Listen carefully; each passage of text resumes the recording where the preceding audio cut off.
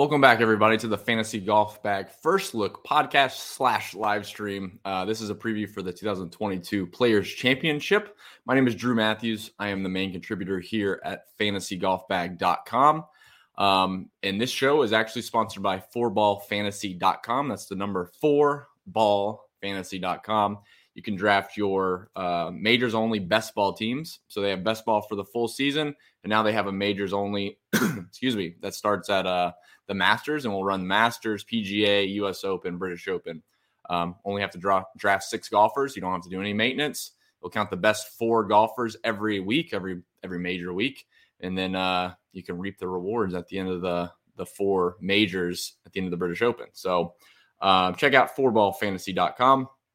Also, fantasygolfbag.com is running a deal at the moment. So their first sub back. So if you were a previous member at Fantasy Golf Bag or a new member, you can use the code BAG22, BAG22, for monthly or weekly, and you'll get 50% off that first subscription. So excited for that. And let's we'll talk a little bit about the golf course. And again, the first look is just essentially taking a first look at the field. Guys that pop in a lot of our data at fantasygolfbag.com.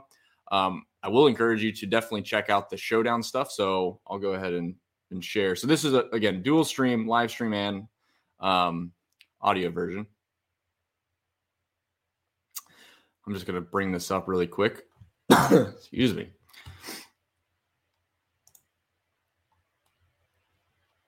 So the Showdown EAP, this is published each day for the Showdown slate. So it's been a big hit this year. Obviously, from a couple years back, this was part of the main package at Fantasy Golf Bag and has now come back for this season. So we're pretty excited about that.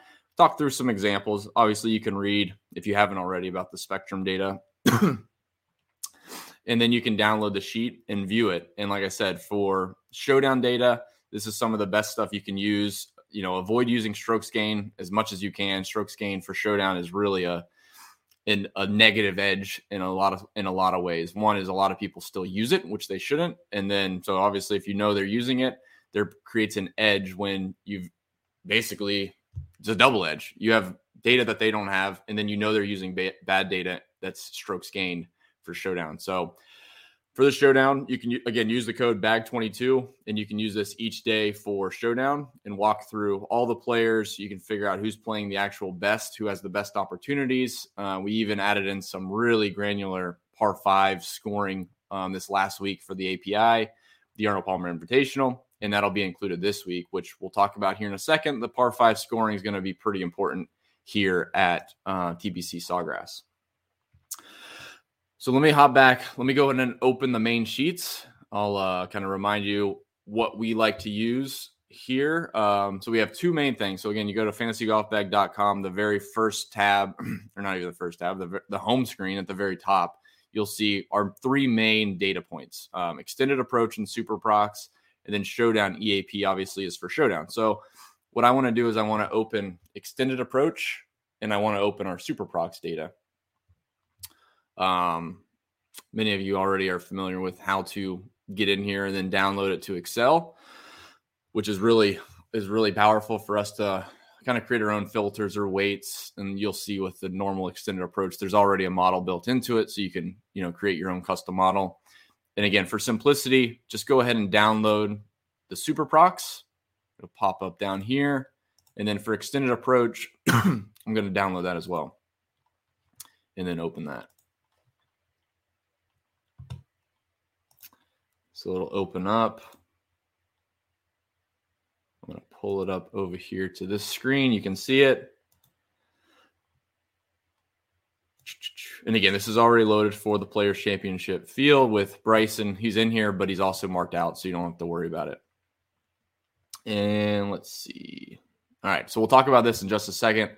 As always, let's talk about the golf course first. There might be some weather. So I did pull up the weather, which I normally just talk about a little bit in my article, and then on Wednesday during the live stream at 8:30 p.m. So you can check it out in the same channel you're watching this, 8:30 p.m. Eastern on Wednesday nights. So looks like we got a little bit, not so concerned with the wind. I mean, I don't know what's going to happen on Saturday. Like, that's pretty ridiculous. Sunday back to normal. So you can kind of get a glimpse right off the bat. First thing that caught my eye is rain. Doesn't really play into any of my player pool selections as of yet. I mean, it's still Monday, which is notably early for a first look in terms of like during the day. And I know a lot of other people have already got their early podcast out over the weekend. So kudos to them, but we like to do it Monday. I was still going to stick to that schedule regardless that the pricing came out early. So Thursday, wind looks crazy. I'm not going to pull up the super forecast, which gives it hour by hour, but you can see it's going to be pretty windy Thursday, excuse me, in that area. A little bit of rain. So we'll see how that plays out. Friday, a little bit of rain again, not as much wind, a little bit in the afternoon, but guys should be mostly done with their round by 4 or 5 p.m. Saturday looks crazy. I don't know how that's going to work out. That might just be a push. I mean, if it's really going to be gusting 30 to 40 miles an hour, I mean, I guess 45, they can push tee times back. Let's just say Saturday because it's after the cut. 30 miles. Let's just say 30. We'll just round it to 30. 30 mile per hour gusts, 20 sustained is pretty strong. Golf course is tree lines, but still the wind, even though it's tree line, it almost makes it worse. It'll go between the trees and it'll swirl, and it makes it a lot less predictable. So I'm not going to spend too much time on the weather, but I did want to bring it up. There's some crazy looking weather that we do see this week. And then Sunday, ironically, the nicest day of the week.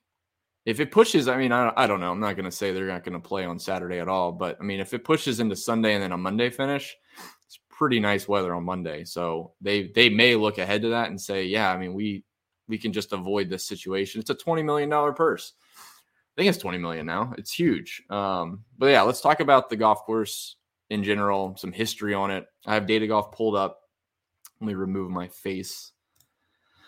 And then, like I said, a couple interesting points on this golf course in particular. So last year, Justin Thomas won at -14. Rory McIlroy, 2 years prior because of COVID in 2020, he won at -16. Webb Simpson at -18 in 2018, just put on a crazy putting clinic.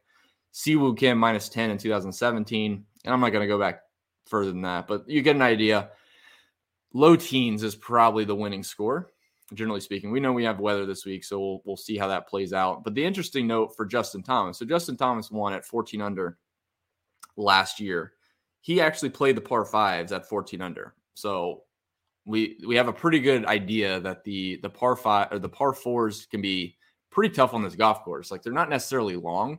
You can even see it right off the bat, 7,100 yards. It's not a long golf course, but there are quite a few less than driver holes. And then the par fives are really the scoring opportunities.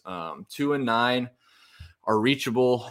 9's a beast, but a lot of guys can reach it. And then obviously 16, I think everyone in the field can reach that. So not too concerned with that. And then 11 guys, the longer guys can go for it. Shorter guys may lay up just because there's a lot of water. So par 5 scoring will actually be pretty important this week. And like I said, we have the data for a couple really granular par 5 stats. And I think that's going to be interesting to look at this week. I think par 5 scoring, I hate talking about par 4, par 5, par 3 scoring.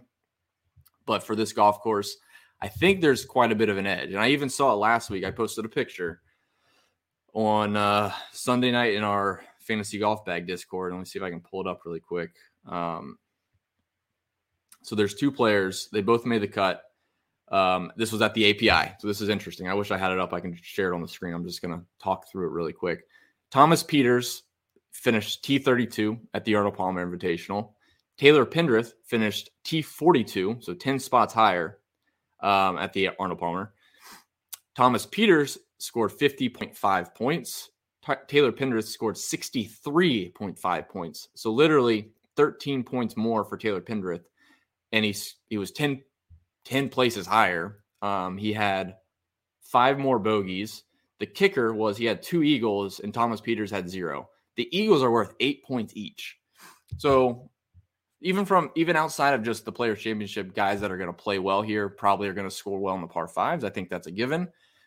The DFS scoring for guys that are going to score well in the par 5s is really a big deal. I mean, I never saw it at such a level of like two guys, because normally you're looking at guys that finished top 5 versus top 15. And you're like, yeah, this guy scored, had 3 extra birdies. So he actually scored more fantasy points than the guy that finished 7th place. Well, this guy finished 42nd or 42nd and 32nd. And the 2 eagles was a 13-point difference. I mean, that's huge. That's literally placement points. I mean, that's like he placed like 15 places higher. So I think outside of just in contention, guys are going to have to score well on the par 5s. The scoring on the par 5s this week, even going forward, obviously, if the par 5s are semi-easy, like there's a lot of guys that can go for it in 2, look for guys that can make eagles. Look for obviously the longer guys, but guys that are aggressive that tend to go for those greens on the par 5s and 2 at least 50% of the time, every single event. You could look at weighted to the field, but generally speaking, looking for guys that go 2 or 3, 4 times around. And that's going to definitely help the scoring. So keep a close eye on that.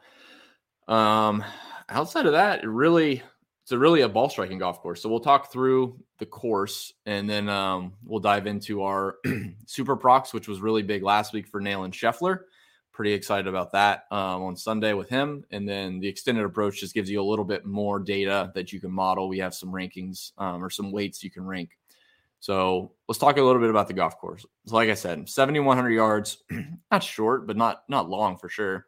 283-yard driving distance. So similar to last week. In fact, let me pull up Data Golf for the Arnold Palmer. I don't know if it'll show last week's result or the year prior.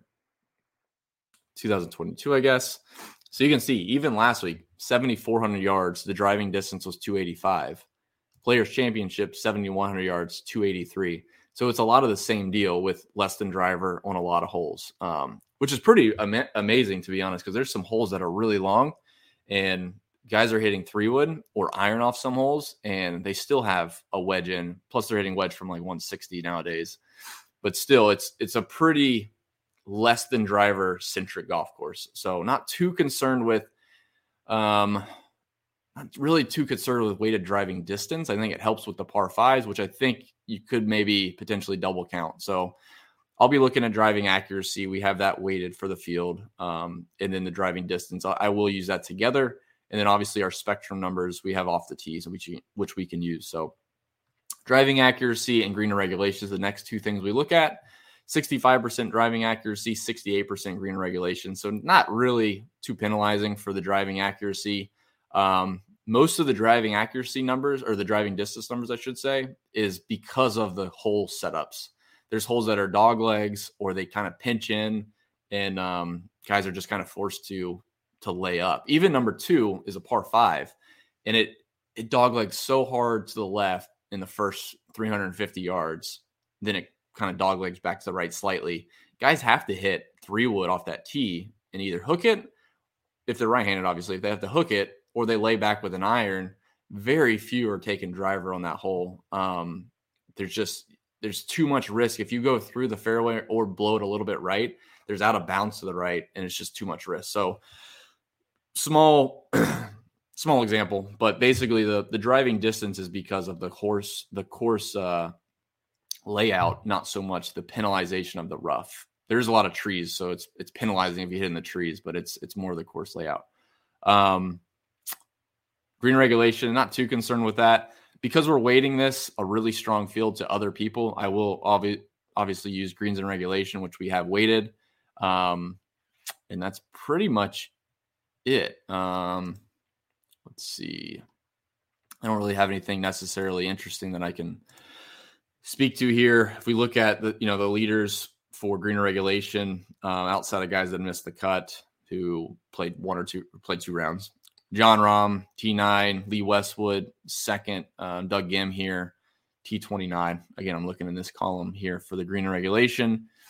A lot of guys in the top 10. Siwoo Kim, Jason Kokrak, Zalatoris, 21st, Charles Howell III, T9. So this is kind of a descriptive stat in a certain way, but we can really look back in recent form for some of these guys going into this week. Green and regulation is pretty stable. Like, you can get a pretty good idea if you're weighting green and regulation to the field, who's really hitting it solid, we'll say, like consistently well, hitting a lot of greens. That's a good sign. Even off the tee, green regulation rate off the tee is correlated. So if you see a high green regulation rate in our EAP data, that's a pretty good sign that they're driving it well. And then obviously you can just back into the number by looking at weighted driving accuracy and stuff we have. I don't know if they have driving accuracy. There's accuracy and distance. So let me see if I can remove some of these strokes gained numbers. Don't care about that. We'll just leave tee to green up. So here's the two. So we just looked at green and regulation. Driving accuracy, you can see, is a little bit less correlated for the actual tournament. T58, T35, T22, Charles Howell did okay. Fitzpatrick did okay. But in this, the driving accuracy is not as important. I'm surprised the driving distance is really important. Yeah, I mean, Justin Thomas is up there, but that's kind of just, he's just long. But you can see a lot of guys hit it long and didn't really fare too well. So it's really a green and regulation. We can speak to a little bit of driving distance for the par 5 scoring, but I think the focus for me, for a lot of the players that are outside, the top 50 in the world, is going to be looking at their recent green regulation rate to try to find good solid values that can play this golf course. And the other thing too is we haven't seen a very good trend, I don't think ever, on this golf course with course history. Obviously it's a super strong field, so that's part of the problem. But just going back through some of these results, if I were to pull up the top of the leaderboard, you won't see a lot of the same names pop every single week. Honestly, I don't know. Just looking at this really quick, the top 10 from 2019, I'm not sure if a single person cracked the top 10 in 2021. It doesn't even look like the top 20. So if I hop back to 2021, Brian Harmon, maybe. I think I'm just speaking off of memory. John Rahm both finished, I think, T11, T9. Who was that? Brian Harmon. Let's just take a peek. Yeah, Brian Harmon. So he finished T8 in 2019. So he's the only one. And this is just the last 2 years. But for the most part, you don't see a lot of the same guys play well here every year. It's a little bit fluky in that sense. I hate to use the word fluky, but I feel like if you have the best players in the world playing, you should see the same names tend to fill the top 10 and the top 20, and you don't. You get a really mixed variety of guys, which is fine. It makes for good TV. It's fun to watch. But for me personally, if I'm looking at a golf tournament, and the Masters is kind of a bias, obviously, but I mean, the Masters, you see the same top 10 almost every year. Like it's literally carbon copy year after year. Most of the top 10 finish in the top 10 the next year, or the top 20 into the top 20. Then players is really not that case. So I would not pay too much attention to course history. I think course experience is pretty valuable. So I would look at guys that are not making their debut. I won't cut everybody out, but I definitely think that experience on this golf course is pretty important. So that's about it on the golf course. You can see the approach distributions. We'll talk about that in just a second. Obviously, that's in our Super Prox data. Pretty similar over year. 125 to 175. You got about 40% of the shots in 2021. 2019, a few less than 125 for whatever reason, and still 35%. Most of it's going to fall in that 125 to 200. So pretty wide range there, but that's pretty much it. So with that being said, don't think anything else stands out. Yeah, let's go ahead and talk about the data. So I will pull up, we'll start with Super Prox first, and then we'll walk through the extended approach data.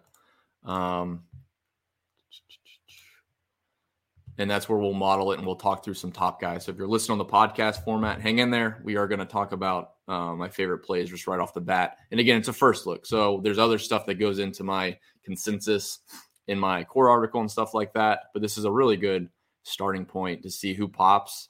It may give you some ideas to look into these guys further. And obviously we'll talk about values because there were some pretty strong values last week that paid off along with the top guys in Super Prox. So if you open up Super Prox, It's already sorted by salary. Let me make this a little bit bigger so you can see it.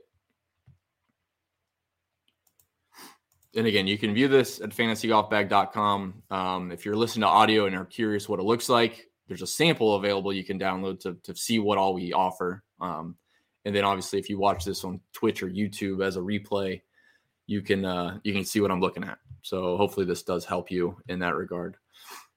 All right, let's talk about it. So again, it's sorted by salary. 11K, John Rahm, Rory McIlroy 10.8, Colin Morikawa 10.7, on down the list. So overall, really major-esque pricing, pretty soft. You see Max Homa down here at 7,500. What was Max Homa last week? 8,300, 8,700, something like that. Gary Woodland had a good finish last week, 7,400. So very soft pricing. So that's the first thing I'll speak to. A lot of good ways to build lineups. You can go stars and scrubs in a sense, and there's plenty of values that you can at least pick from. Generally, in these stronger fields, the best course of lineup construction is balanced.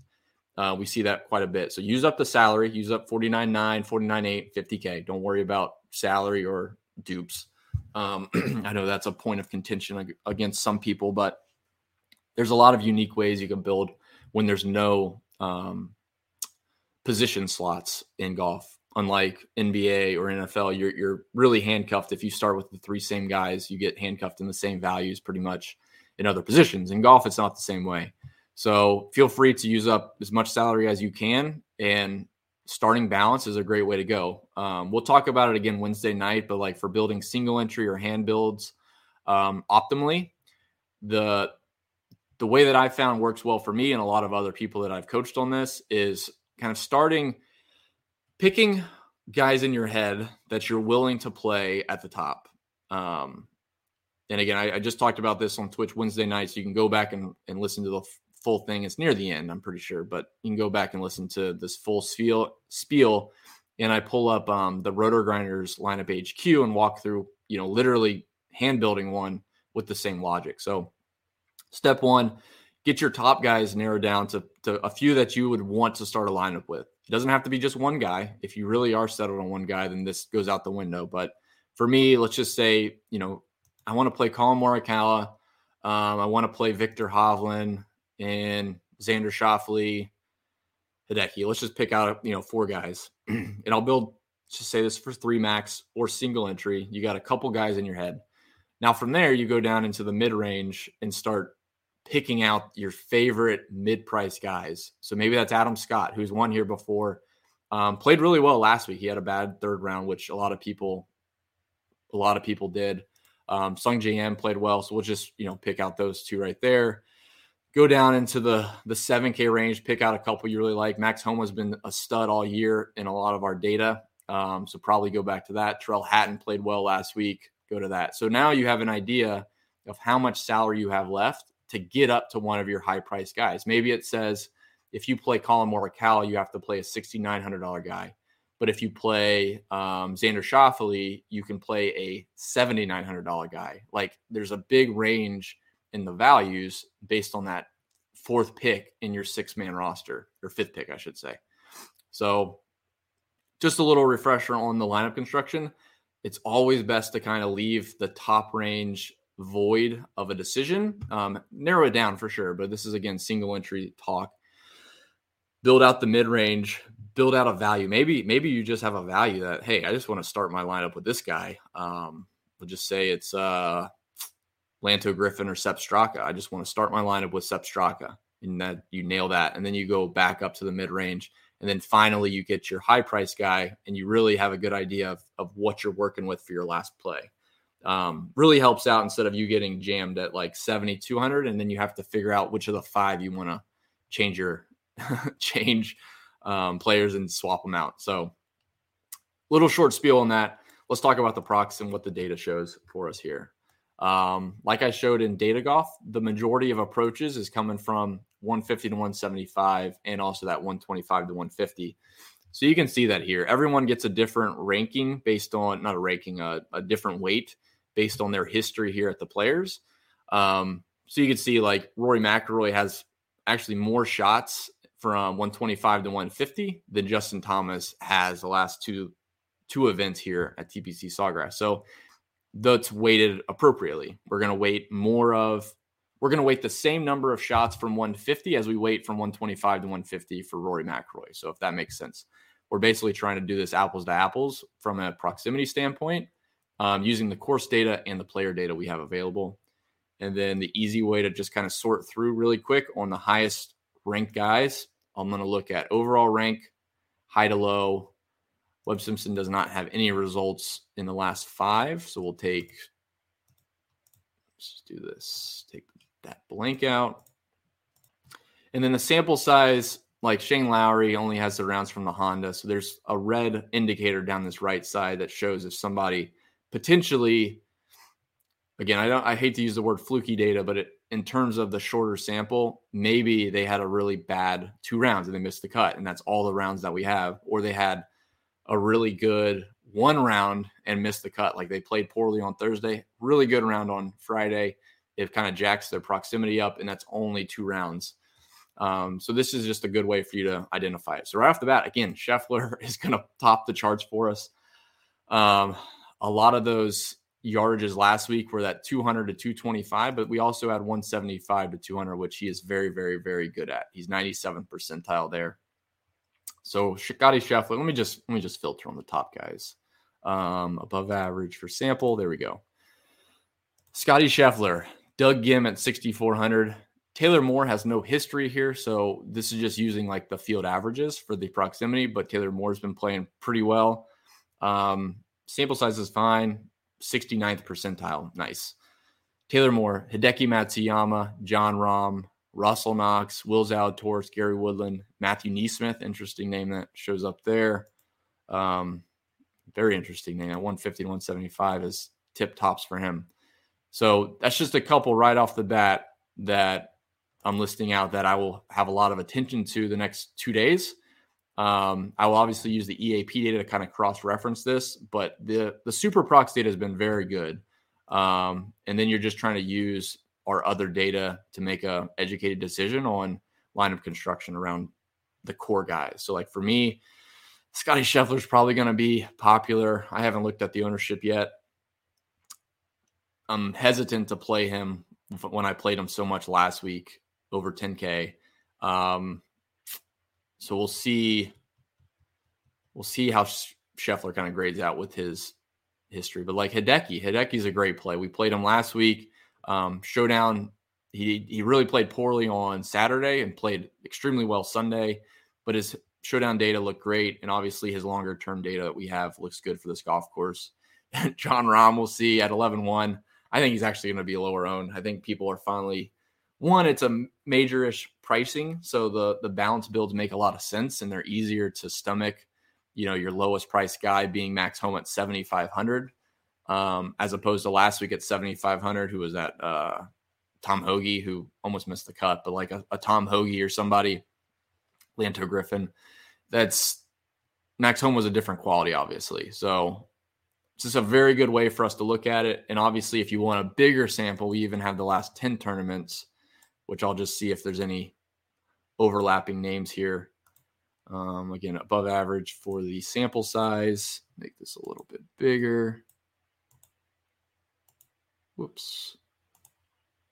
Jeez. There we go. Erik van Rooyen pops up in the last 10. Interesting. So like that would be one that he didn't show up in the recent form, the 5T. I'll look up Erik van Rooyen and look a little deeper into what his last couple results look like. And maybe he's a play at 7,100. Russell Knox shows up again. Makes a lot of sense. I think his home course is here actually too. Not that home course advantage really matters at TPC Sawgrass. Scheffler, Hideki Matsuyama show up again, 3-4. Russell Henley makes a lot of sense. Lucas Glover, 6,600, very cheap Lucas Glover. Joel Damon, Cameron Smith. That's nice to see Cameron Smith show up. He'll probably be a popular play this week.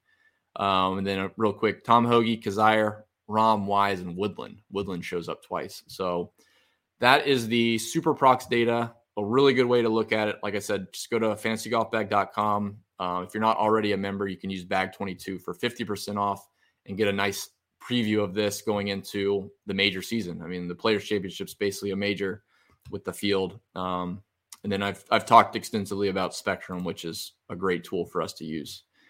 Let's talk about the EAP.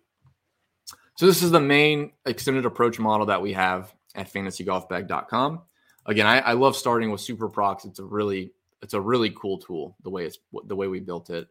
But the EAP has more data at a macro level versus the granular approach data that the Super Prox has. That's kind of course centric.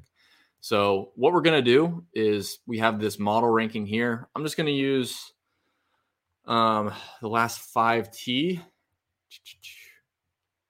Let's see. And we're going to build a model over here on the right. So I don't know why I can't scroll. We're going to reopen that. Lost my scroll bar. All right, here it comes.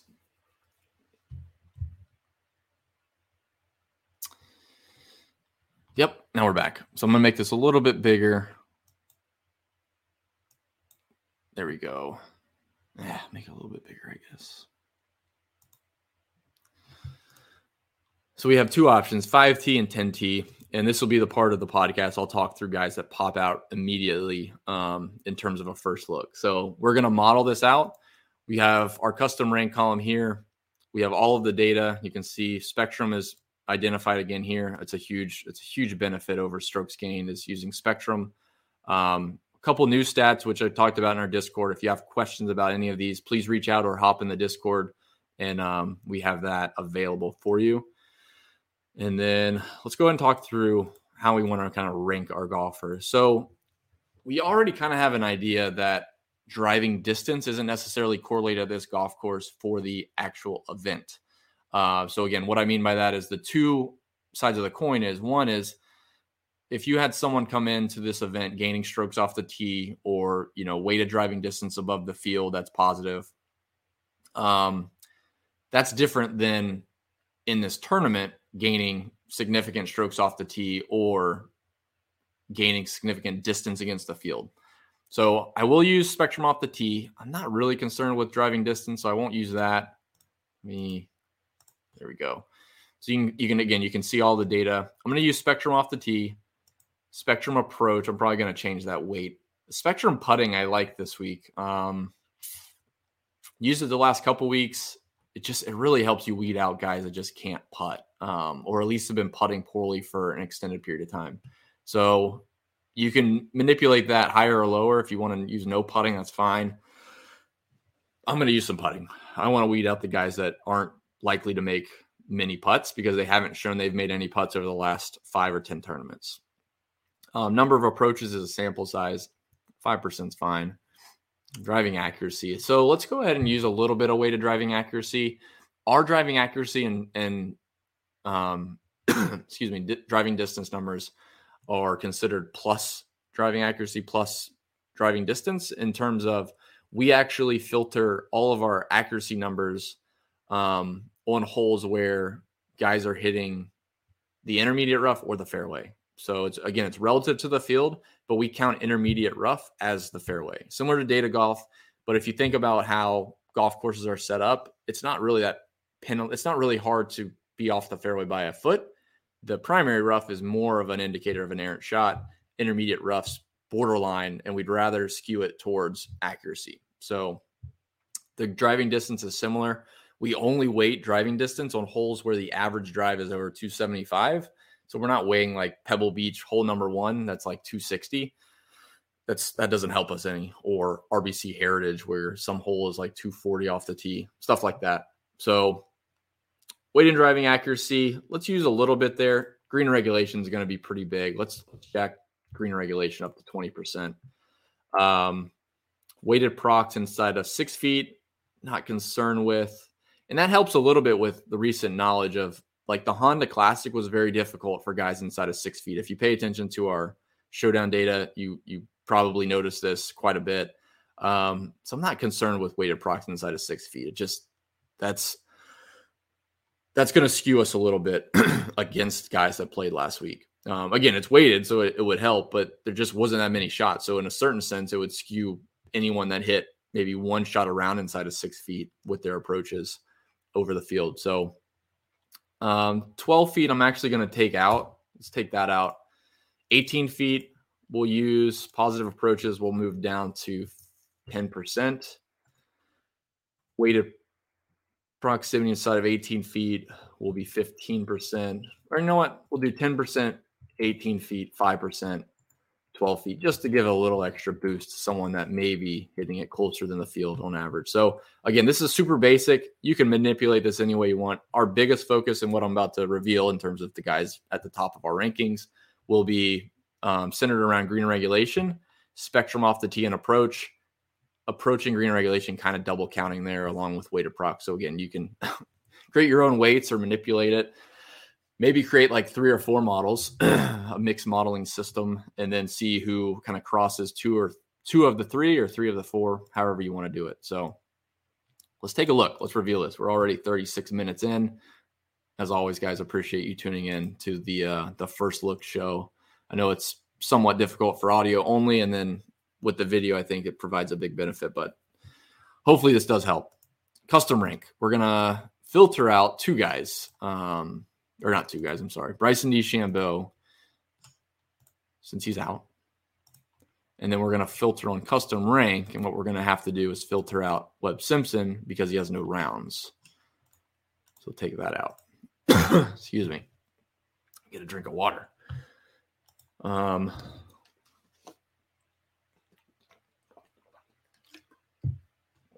right. Sorry about that. So, again, right off the bat, Shane Lowry is top for one. Spectrum approach is really high for him, which is good. I mean, that's a good sign. We only have data from the Honda. So again, it's 4 rounds, all from the Honda. Weighted prox numbers look great. And again, it's all from the Honda. But you can see, I think there's actually something to using birdie or better this week. Birdie or better kind of goes hand in hand with putting, but it also depends on the player. Par 5 scoring is a big part of it. So if we use par 5 and we kind of filter on above average for par 5 scores, this might give us a really good, what did I do? Below average? Hang on. Let's see.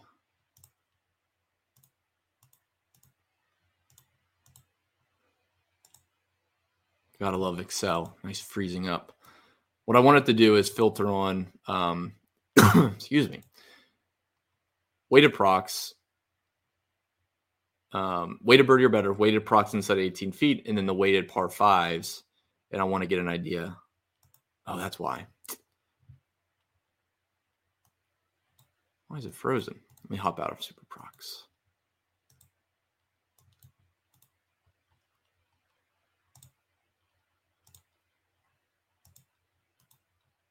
Wow. Well, that's fun. Let me hop out of this thing. Let me redo it really quick. This shouldn't take too long. Apologies. This machine is a real trooper. It's running the data, which is pretty deep. And then I have the live stream window open. It's trying to do a green screen. It's like, it's a trooper in terms of not dying yet, but it's close. So apologies. Let me redo the model real fast. Maybe I can do this off of memory. Clear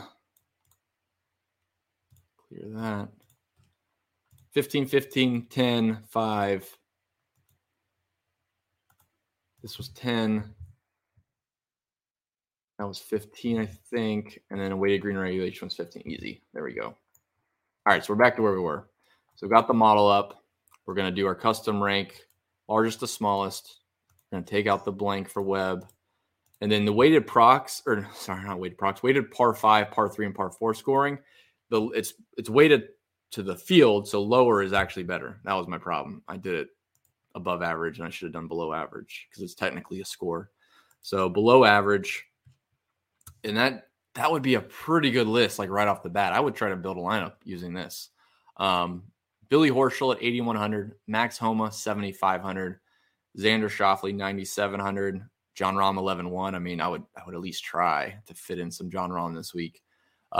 He's one of the only guys, I think, that finished in the top 15 each of the last 2 times they played here, 2019, 2021. Joaquin Niemann, Scotty Scheffler, Viktor Hovland, Russell Knox. So again, it's a strong field. So listen this down. It's not like it's anybody crazy jumping off. But yeah, let's, I think the weighted par 5 is actually pretty valuable. So we'll definitely use that. So here we go. Excuse me. All righty. Let's talk through the top guys, and then we'll try to rattle off the low guys again. We'll try to hammer that out at the end on Wednesday, but for the sake of the time, 2 big points that stick out in the 10K range. One is Collin Morikawa doesn't have a lot of data for us. He only has 4 rounds. His weighted par 5 scoring doesn't look great. Again, it's only 4 rounds, so you kind of gotta maybe jump back to 10T. And you can take a look at him. He's got 12 rounds in the last 10, but he's been playing overseas in Saudi Arabia or Dubai, wherever, for the DP World Tour. So that's the reason why he has less rounds than a lot of these other guys. But the top guys, again, is Jon Rahm. Jon Rahm off the tee and approach looked great. Weighted par 3, par 4, par 5 scoring is all under the field. Green regulation is really big. And this is recent form. So I know everyone talks about how bad he was the last couple of weeks, but if we go pull up Jon Rahm on Data Golf, outside of putting, everything else has been pretty strong. You can see that right across the board. So I may be wrong. Maybe people will go back to him, but it's been very frustrating to roster Jon Rahm, over the last couple months. So we'll be going back to Jon Rahm at 11-1 if we can fit it in. Justin Thomas sticks out. Obviously had success here last year, and a lot of that was putting, to be honest. But you saw the 14 under par on the par 5s go there. Viktor Hovland the same way. So the top 3 guys over 10K in order that I would rank them.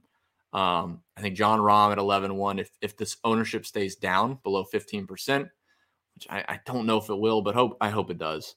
Jon Rahm at 11-1. Viktor Hovland at 10-1, and then Justin Thomas at 10-4. Those are the top 3. 9K range, a little bit different. Like I've been mostly off Cantley this year, which hasn't worked out. The times he has played. I mean, he's a very good player. He's one of the best in the world, obviously. But from a data point, he hasn't been hitting his irons that well. If there's anything we know about this golf course, it really does come down to the irons. It doesn't always correlate off of recent form into the irons. Like some guys that come here, Webb Simpson didn't have the best irons, but he putted lights out. Justin Thomas struggled. I don't remember what he shot in round 1 or round 2. And then just went lights out on Saturday and then hung around on Sunday. So the putter can save a lot of guys, which is why I wanted to weigh it. But for the 9K guys, let's see. Xander Schauffele sticks out. Scotty Scheffler obviously sticks out. Surprising here that Xander is above Scotty. Scotty's been good. I think it's because we're weighing approach and off the tee the same. And we probably want to give a little more bump to approach. And I bet that would bump quite a bit back to Scotty Scheffler, because Scotty's irons have been way better than Xander's. And the off the tee is slightly worse. I mean, it's not worse. It's just slightly less than as good as Xander's. That's probably a better way to phrase it. And Hideki. I really like Hideki this week. I think he's at a different point. I don't know if it's after the Masters win or something. Mentally, he looks different. He looks more relaxed. Still the same Hideki, one-handed to 5 feet.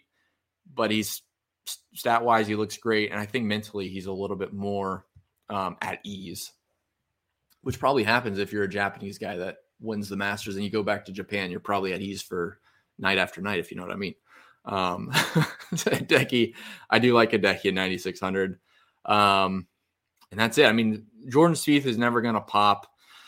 We'll see what the ownership is. He's not a scary fade, but he's one of those where I feel like you reap more rewards when you play Jordan Spieth than the times you fade him.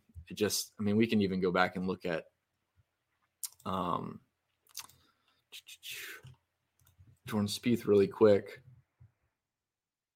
And again, Jordan Spieth would not be a top target. Xander, Hideki, and then Scotty would be the top three. Again, it depends on ownership a little bit on Scotty, but those are definitely the top three I want to look at. But like for, excuse me, for Jordan Spieth, even this year, he's been all over the place. He's been trending up a little bit the last couple starts in terms of ball striking, but he doesn't really crush you a lot. If we look at last year, he was starting to get popular at this point in time in the year, but even prior to that, I'm not sure anyone really knew he was about to turn it around as well as he did, but he rattled off a T4, a T3, T15, T4, a T9, a win, a third, a ninth, a second, 18th, 19th, second, 12th. I mean, it's just crazy. And for a guy with that much upside, this golf course is not going to reward length off the tee necessarily. Jordan Spieth is not a bad course fit on this golf course. Let me go and pull up his excuse me, PGA Tour events, the players.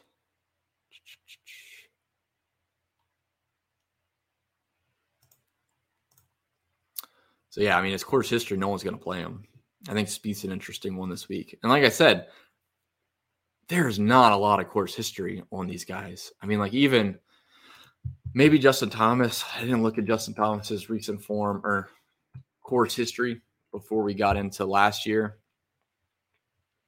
But I mean, it's mixed. He looks like he's handled this golf course better than Spieth has. But outside of a T11, he's got a T75, a T35, a T11 in 2018. So like, okay, that's decent, but no trend. I mean, a top three in 2016, at least he showed upside. Excuse me.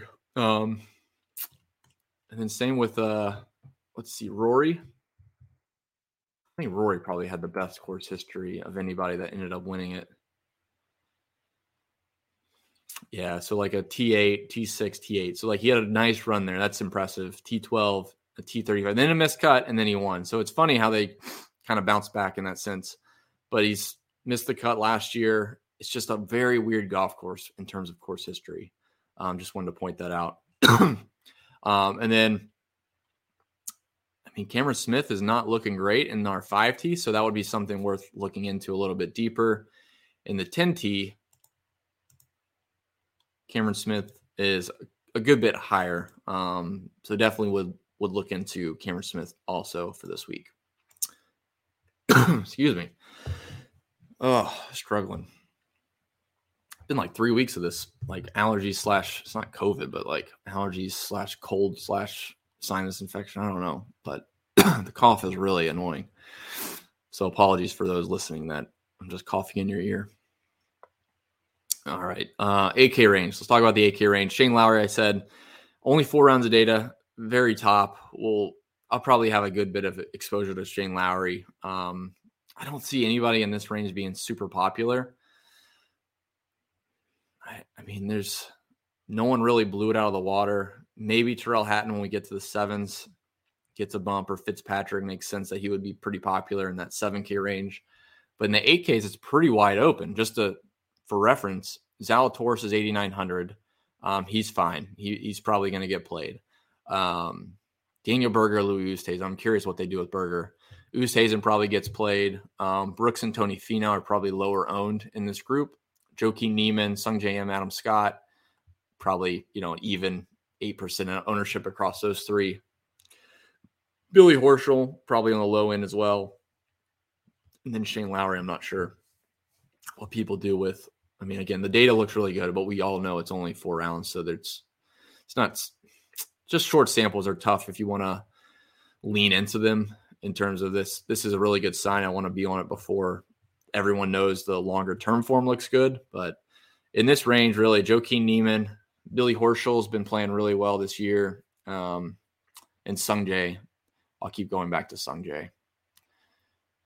I think that's a really good move on this type of golf course. And all these guys gain strokes putting. Tony Finau is the only one losing strokes in this range, which is interesting. All right, 7K range, and then we'll wrap it up with the 6Ks for this first look.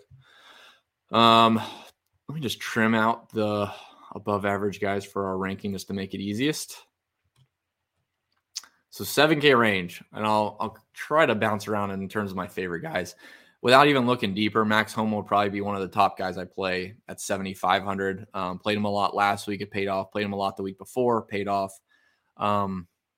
He's playing extremely, extremely well. Fitz played really well. Matthew Fitzpatrick played really well overall last week. Did not make a lot of birdies, but very consistent. And he's actually, ironically, a very good par 5 scorer. So you can see here, we have 8 rounds of data for Fitz in the last 5 tournaments. He is negative 0.3. He's gaining 0.3 strokes on par 5s against the field. That's really good. I'm not sure if there's anybody at the top that gains that much. So from a par 5 scoring aspect, Fitz isn't the longest. It's probably a lot of wedges, and he's very good with it. So Fitzpatrick, Max Homa, 77, 75. That's a good start. Paul Casey, I mean, he shot 83 on Sunday. Probably going to play him again. I'm not that burnt by Paul Casey, but he was bad. But I'll play some Paul Casey. Russell Henley with his irons, Bermuda greens. There's really, at the price, there's really not much I can say bad about Russell Henley. It's going to be an iron game. His irons are some of the best in this range. Proximities, if you look down the board for Russell Henley and proximities, pretty good. Strokes gained, 53%. He's positive approaches, 2% gain on the weighted prox inside of 18 feet. Yeah, so Russell Henley's good. Gary Woodland's playing really well, and this is a good golf course for him at 7,400. Tringali, I'll go back to Tringali. Corey Connors. So Corey Connors is interesting. I played him in Showdown last week. I faded him for the full week, and he played really well. He played really solid. So I don't know if maybe we're getting the Corey Connors back that we're used to from last year.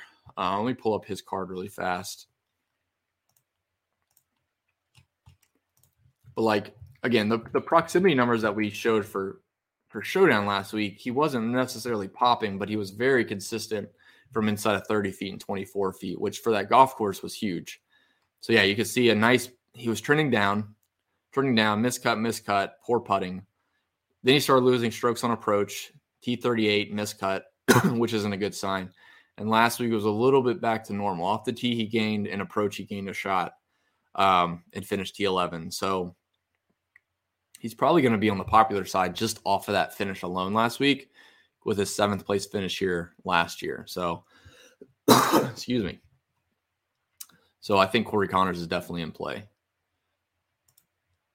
There's a lot of guys in the 7K that are in play. I mean, right off the bat, I could start lineups with Homa, one or two of Fitz, Homa, Woodland, Henley, Connors, Cameron Young. I'm not a Sahith Theegala guy. He does grade out pretty well, so maybe I'll look a little bit deeper into him, but I haven't been playing much Sahith Theegala. And low 7K range, let's see. Russell Knox grades out great across the board. So, yeah, I'll, of course, have some Russell Knox exposure. And I'll look a little bit deeper into Eric Van Rooyen and Ryan Palmer and Tom Hoge. So, like I said, a lot of good names in the 7K range. Even Taylor Gooch, I kind of skipped over, who played well through 3 rounds last week, is worth going back to. All right, 6K. And then we'll get you out of here for the first look. Top guys that show up. Let me go a little bit higher in terms of our model ranking just to get a nice look at it. Only a few. So I did the top 25% in our overall rank just to see the top guys. Bubba Watson, 6,900. Interestingly enough, I think he actually, this isn't a Bubba track, but I feel like he's had a couple good events here over the years. Could be completely wrong, but let's take a peek. A couple good ball striking weeks. No top 10, so 0. So may just fade him off of that alone. I know course history I mentioned doesn't hold much weight, but if no one's shown any upside, I think I saw a trend like 9 of the last 11 winners have finished at least, T4 or better one time in the last 5 years or something, or any time in their history maybe. Bubba has shown nothing. So gaining off the tee, losing around the green approach and irons have not been good. So I don't know. I probably still have some exposure to Bubba. He'll be super low, and so it won't take very much. Yeah, I'm not too afraid of that. I'll play a little bit of Bubba. Brian Harman, we mentioned his course history the last couple of years. He's at 6,900. Good, looks good. Patton Kizzire, 6,900. Mito Pereira, 6,700. Sebastian Munoz has been playing well, played well last week. I think he helped take down 50K for somebody. He's a very good birdie maker across the board, par 3, par 4, par 5. And then approach buckets are fine. They're not popping, but again, he's 6,700. Taylor Moore, I like that. And then Hayden Buckley looks good, but I don't know if I can do it. He's 6K, so maybe it's worth a punt. His weighted prox is good. We have a good number of rounds. We have 9 rounds from him, so good is relative. So maybe take a chance on Hayden Buckley. And like I said, well, my core article will be out Wednesday. It'll be out tomorrow, and then Wednesday will be the plays, usually by noon. And we'll be back for excuse me. We'll be back for the final look on Wednesday night at 8:30 p.m. Eastern. So appreciate everybody tuning in. This is just under an hour. Hopefully this helps out. I'm sorry it wasn't an interactive show. It just worked out that with the pricing, I could do this in the middle of the day and have it done for you. So hopefully this does help. Again, I highly encourage you, if you haven't already, just use the code, try it for a week or a month. Certainly for the showdown, but the overall data is really good. And we work really hard with the showdown data, which I think once you see it once and use it for showdown, you won't go back, because it's extremely valuable to use comparing golfer to golfer from the EAP perspective versus just, this guy gained strokes on approach, means 0, means absolutely nothing. So don't take my word for it. Go check it out. Again, there's a sample if you just want to just sample it and see what all is offered, but highly encourage you to try it out. Our prices are pretty reasonable. And, again, we're very receptive to feedback. If you want to hop in Discord and give us feedback or ask stuff. I mean, we've added like probably 6 or 7 different stats in the last 2 weeks for guys playing the Honda, and last week at the API for like par 5 scoring, to try to make it as much good data, valuable data for showdown as possible. So appreciate you guys tuning in. Again, this is sponsored by 4ballfantasy.com. So check out 4ball. That's the number 4, ballfantasy.com. And then at Fantasy Golf Bag, the code is BAG22. So we'll see you guys later. Thank you for tuning in, and best of luck this week. Should be a fun week. Bye.